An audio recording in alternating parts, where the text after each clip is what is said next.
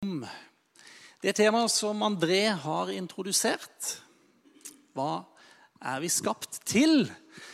Og det inngår som en tale i serien Hva er da et menneske? Det er jo ikke noe lite spørsmål. Men før vi begynner på det, vi må jo begynne litt sånn flott og fint. Alle ble oppbygd nå, gjorde ikke det med en gang? Noen kjente svetten begynner å renne, fordi de har vært der og prøvd å bygge et fundament. Det er det vi ser her. Begynnelsen på et fundament, eller kanskje ikke begynnelsen engang, de har jobbet en del for å få til dette. Et fundament som du kan bygge videre på. De har gravd seg ned, de har støpt, de har satt opp noen forskalingsmur og litt sånn forskjellig.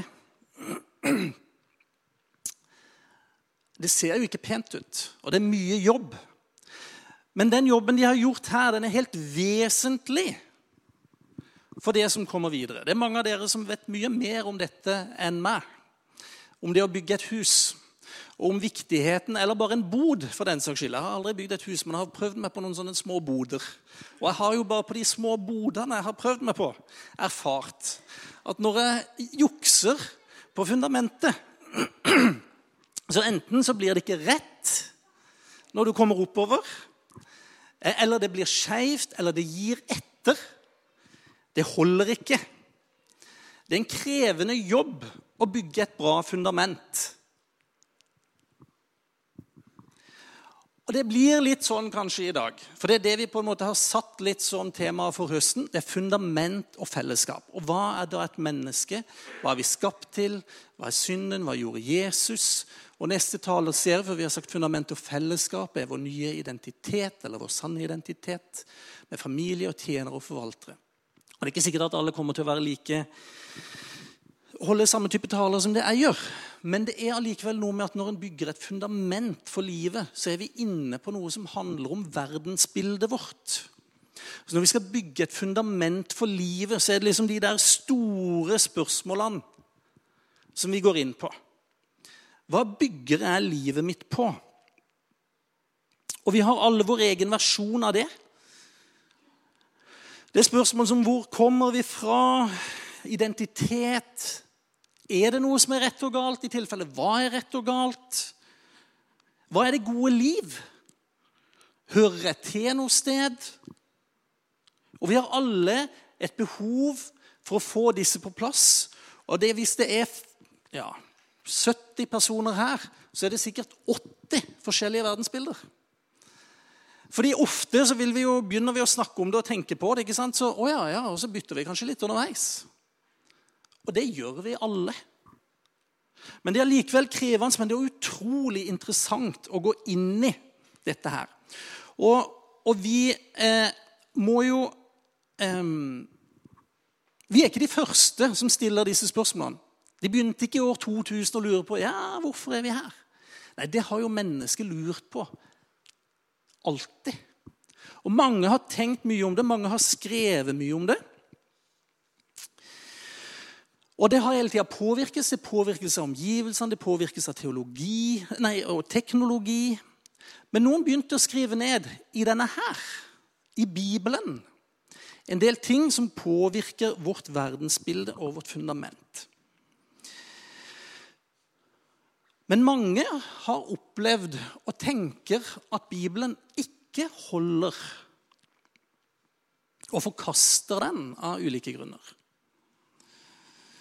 Og uansett hva slags forhold du har til dette biblioteket, for det er jo det er, det er jo ikke bare én bok, det er et bibliotek av bøker, så vil de fleste være med på at det er tidenes mest leste samlede verker, men det gjør det også til tidenes mest misforståtte og misbrukte bøker. Og det er jo en utfordring. Så hva legger vi i det? Så spørsmålet blir, hvordan leser jeg den boka her? Hvordan leser jeg den? Og nå spurte jeg ikke, hvor mye leser du? Eller når leste du sist? Det var ikke det jeg spurte om. For det jo fort gjort, ikke sant? Med en gang noen begynner å snakke om den, særlig i disse sammenhengene som vi går i her, så blir det sånn, oi, ja, så kjenner vi på et eller annet. Men det var ikke det jeg spurte om nå, hva du har gjort. Men jeg spurte, hvordan leser vi den nå? Hvordan nærmer vi oss den? Hvilke forventninger har jeg i møte med den boka? Lar jeg mitt verdensbilde påvirke hvordan jeg leser den? Eller lar jeg den påvirke mitt verdensbilde?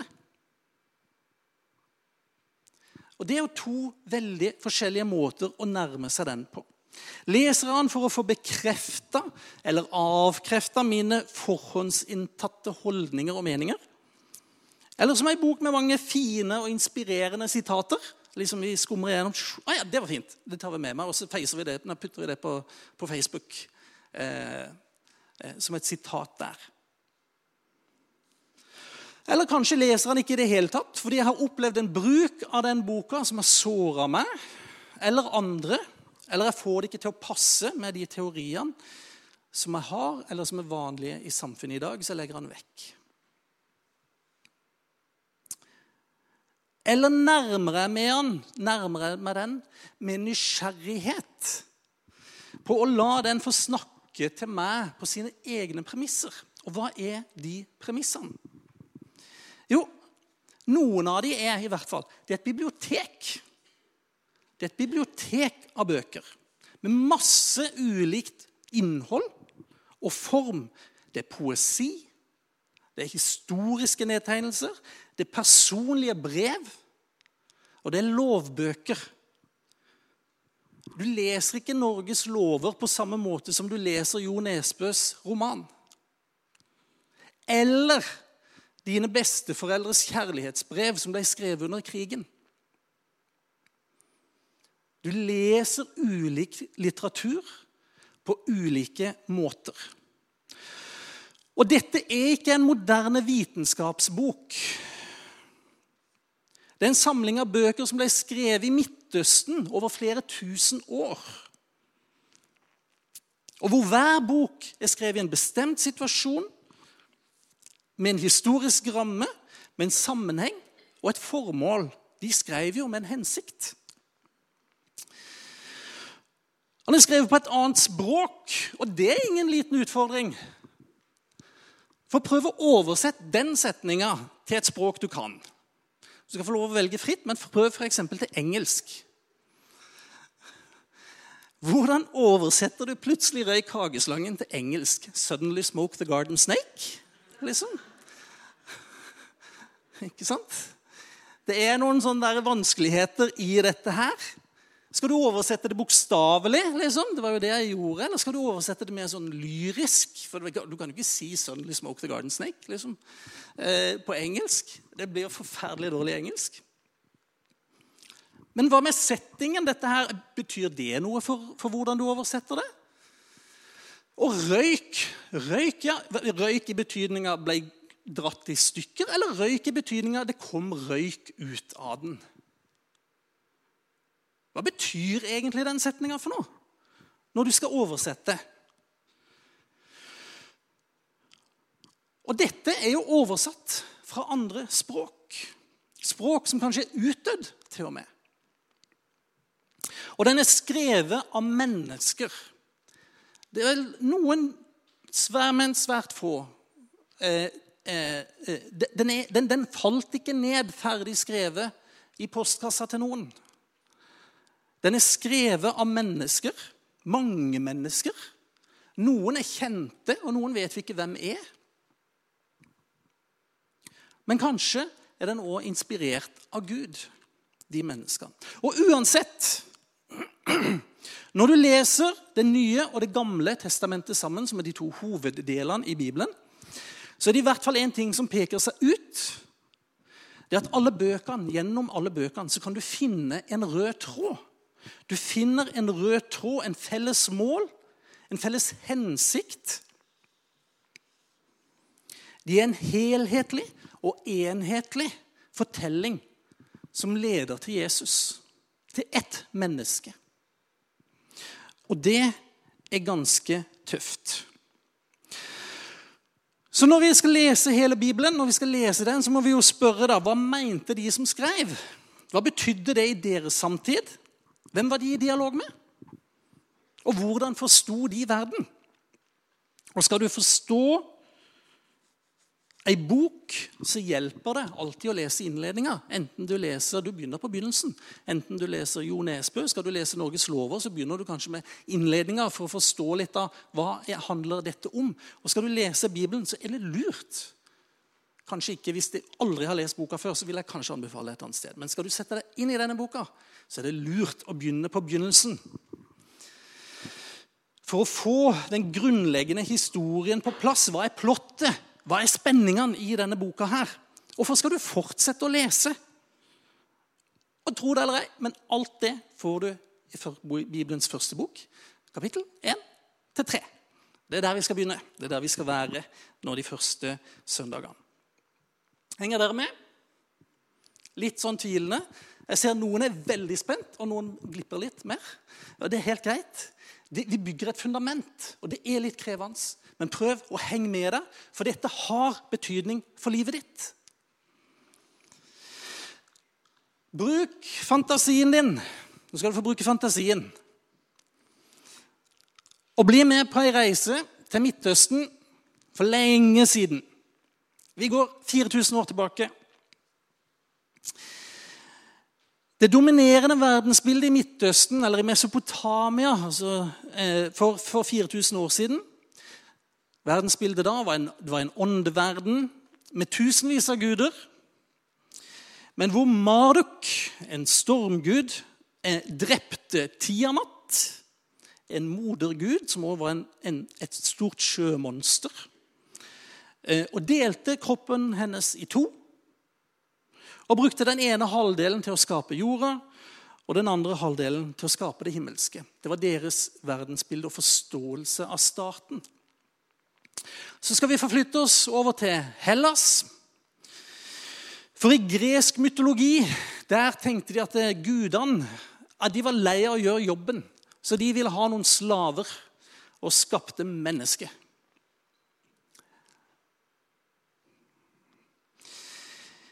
Så drar vi over Middelhavet ned til Egypt, til Nilen. Og i egyptisk mytologi, der var mennesket nærmest et sånt biprodukt. Det var litt sånn tilfeldighet som oppstod av en av gudenes tårer. Gudene, de var synlige i naturkreftene, og som solen og elven og vinden, og de var lunefulle, truende og måtte kontrolleres. Det var liksom de rådende verdensbildene i den sammenhengen som dette vi nå skal gå inn i, er skrevet. Og det gir en ny dybde til disse ordene. Skal vi si, det var ikke de ordene som stod der nå, men dette. I begynnelsen skapte Gud himmelen og jorden. Og den første som forteller det, før jeg må hoppe over et avsnitt her, fordi alle de samfunnene, de hadde også klare hierarkier, ikke sant? Av status, og av makt, og av verdi, veldig tydelig. Og ofte så ble kongen selv ansett som en gud, som farao, han var en gud. Kommer vi til Romerriket, som var Caesar, han ble hyllet som en egen gud. Mange andre av disse kongen var en gudefigur. Og de hadde jo selvfølgelig rett til å herske over og undertrykke alle andre, som var mindre verdifulle folk. De var jo innsatt av gudene, eller de var selv guder på en eller annen måte, så det kunne de gjøre. Men så kommer det da først denne her, så dukker det opp, i vår fortelling, så dukker det opp en enslig mann. Og etter hvert så får vi høre om hans dysfunksjonelle familie. Det er ikke noe sånn forbilledlig rollemodell som vi etter hvert blir kjent med i denne boka, men vi skal ikke gå inn på det i dag. Men han blir til et av mange små folk i denne regionen, og de bosetter seg oppe i noen fjell, og de forteller at deres Gud, han gjorde skapelsen på en helt annen måte. På en helt annen måte. Ikke i vold, ikke i denne overtrykken, ikke i latskap, men på en helt annen måte. For i begynnelsen skapte Gud himmelen og jorden. Og så har vi ikke tid til å lese alt. Jeg hadde egentlig satt opp hele første kapittel. Vi skulle jobbe oss gjennom dette her, men da hadde vi blitt her lenge. Så det kan vi ikke. Men litt sånn kort, og vi skal ta det viktigste. Litt kort, vers 5 da, i denne teksten, som jeg bare går ut ifra at de fleste av dere har hørt, så setter Gud tiden, fordi han skiller mellom dag og natt. Så setter Gud tiden der. Og videre i vers 6 til vers 10 så skaper Gud, han skiller hav og himmel og jord, og han skaper planter og dyr og alt som lever i himmelen og på jorda og under havet. Og det var godt. Det var godt. Og i alt dette her, når de beskriver dette, så er de en motstemme til sin samtid. De sier, hei egyptere, solguden Ra, solguden som dere tilber. I vers 16 sier de, nei, han er skapt av Gud. Gud satte solen på himmelen. Hei, babylonere, sjøuhyre Tiamat, som dere er redd for og frykter, som er sjømonster ute i havet der. Det er skapt av Gud. Gud har skapt det. Hei, alle dere andre rundt oss. Vår Gud er ikke en rabiat, truende, ødeleggende, selvsentrert og humørsyk skapning. Men han er kreativ, han er skapende, han er livgivende. Han er opprinnelsen til alle ting, og han er før alle ting som vi kjenner til. Han er i begynnelsen. Og enda har vi ikke kommet til finalen i dette innledningskapittelet. For her er alt godt. Det var godt. Og så kommer vi til at Gud sa, la oss lage mennesker i vårt bilde, så de ligner oss. De skal råde over fisken i havet, og fe, og fuglene under himmelen, over fe og alle ville dyr, og alt kryper som det kryr av på jorden. Og Gud skapte mennesker i sitt bilde. I Guds bilde skapte han det. Som mann og kvinne skapte han dem. Gud velsignet dem og sa til dem, vær fruktbare og bli mange, fyll jorden og legg den under dere. Og her er det så mye dybder i dette her. Og vi har ofte lest så mange ganger at vi går glipp av dybden, for vi har jo lest det før. Ja, vi vet det. Men tenk deg litt om nå. For det står at Gud sa, la oss lage mennesker i vårt bilde, så de ligner oss. Hva er et bilde? Mennesket skaper mennesket i sitt bilde. Det var ikke mennesket som skapte Gud i sitt bilde. For hva er et bilde?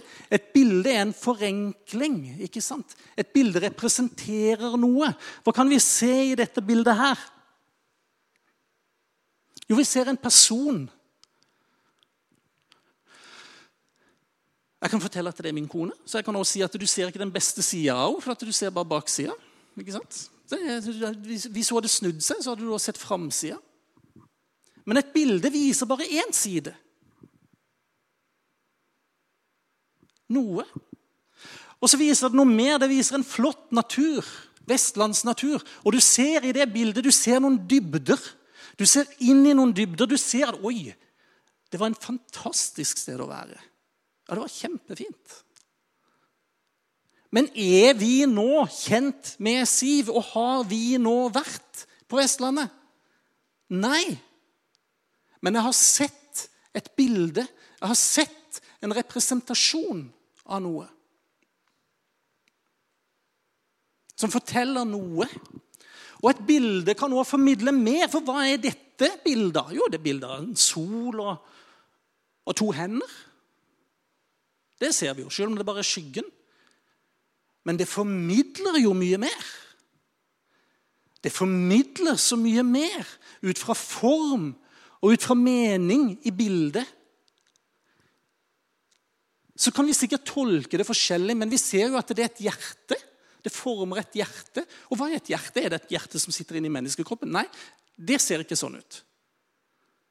Men den formen av et hjerte har vi laget et bilde av, og det symboliserer nestekjærlighet, omsorg. Det å være til stede for noen, jeg ønsker deg det beste. Men gir det bildet det? Nei, det gjør jo ikke det, for det er jo bare et bilde. Men det symboliserer noe.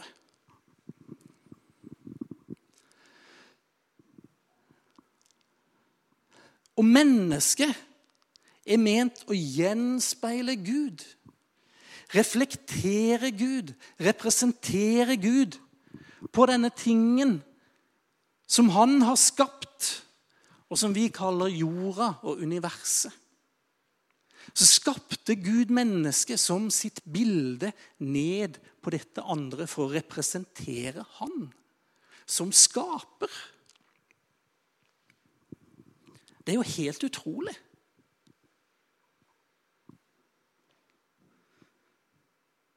Vi representerer noe, men vi er ikke Gud.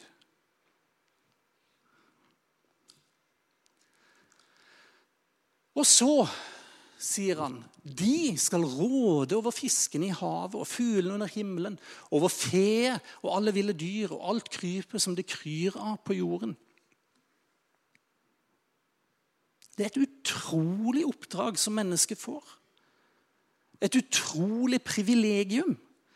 Pass på alt dette andre. Råde, ikke herske, ikke trykke ned, men forvalte, bygge opp, foredle. Til det beste. Ikke misbruke, men som en bonde tar vare på og bygge det. Representere Gud og styre det som Gud selv ville gjort. Hvordan tror du Gud som har skapt dette her ville ha tatt vare på det han hadde skapt? Den oppgaven har vi fått, for vi er hans bilder her på jorda. Og Gud skapte mennesket i sitt bilde. I Guds bilde skapte han det, menneskeheten. Som mann og kvinne skapte han dem. Og ser dere, i den setningen der, så inkluderer han hele menneskeheten. Alle mennesker. Alle mennesker. Menneskeheten som det, men som mann og kvinne skapte han dem som individer, som enkeltpersoner. Som er kjent av han, som enkeltpersoner, er del av en fellesskap. Men er samtidig et individ med en egen identitet.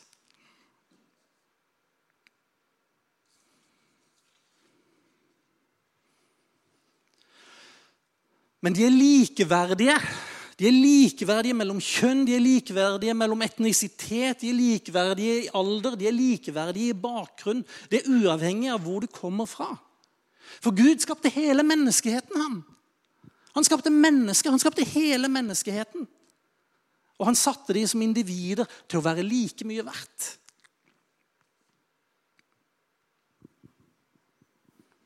Alle mennesker er skapt i det bildet.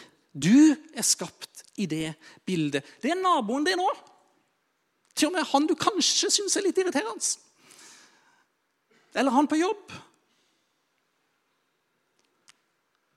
Eller hvilke fobier vi kjenner på mot en gruppe av mennesker som vi tenker, de er også skapt i Guds bilde. Det samme bildet som du er skapt i. Til og med de rike er skapt i det. Alle er skapt i det bildet. Og så velsigner Gud det. Gud velsignet dem og sa til dem, vær fruktbare og bli mange. Fruktbarhet, evnen til å reprodusere seg selv, er en gave, det er en velsignelse fra Gud. Som han har gitt til hele skapelsen. Men det er en spesiell gudgitt velsignelse i det å kunne gjenskape liv. Reprodusere liv, det er et bilde på Gud, for det var jo det han gjorde helt i begynnelsen. Han skapte liv. Han skapte noe nytt. Og han har gitt oss og velsignet sitt skaperverk med den samme muligheten.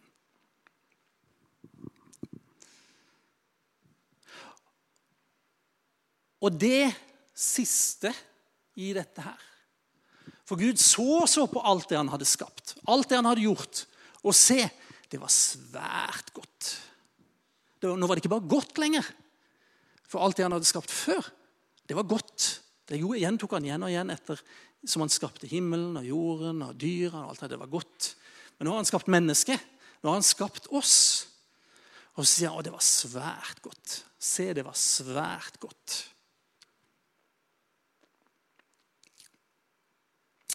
Men godt betyr ikke at det var ferdig. Godt betyr ikke at det var fullført.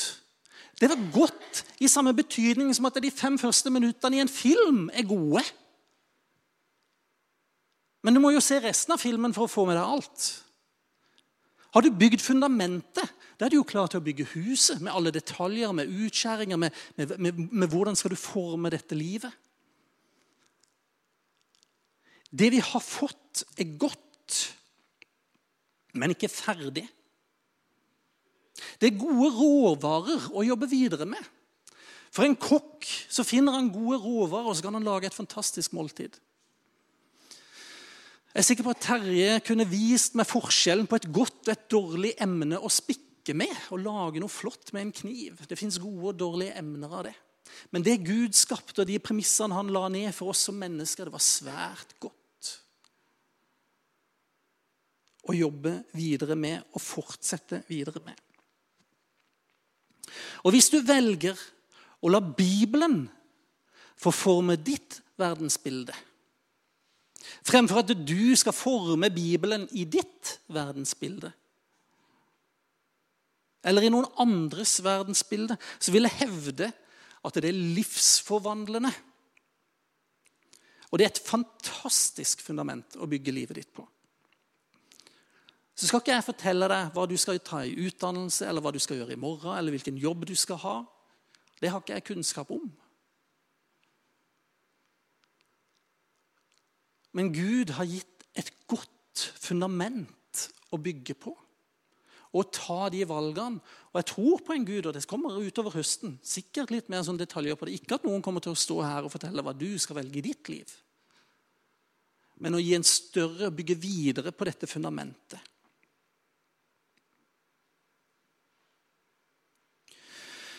Verden er ikke en tilfeldighet. Vi er skapt til fellesskap som unike individer, og med en oppgave å representere Gud i denne verden, i den gode verden som han har skapt på vegne av ham. Hvordan har vi som mennesker klart den jobben da? Ja, den skal André få lov å ta neste uke. For der kommer fortsettelsen. Og det er jo selvfølgelig, dette er bare innledningen på en bok,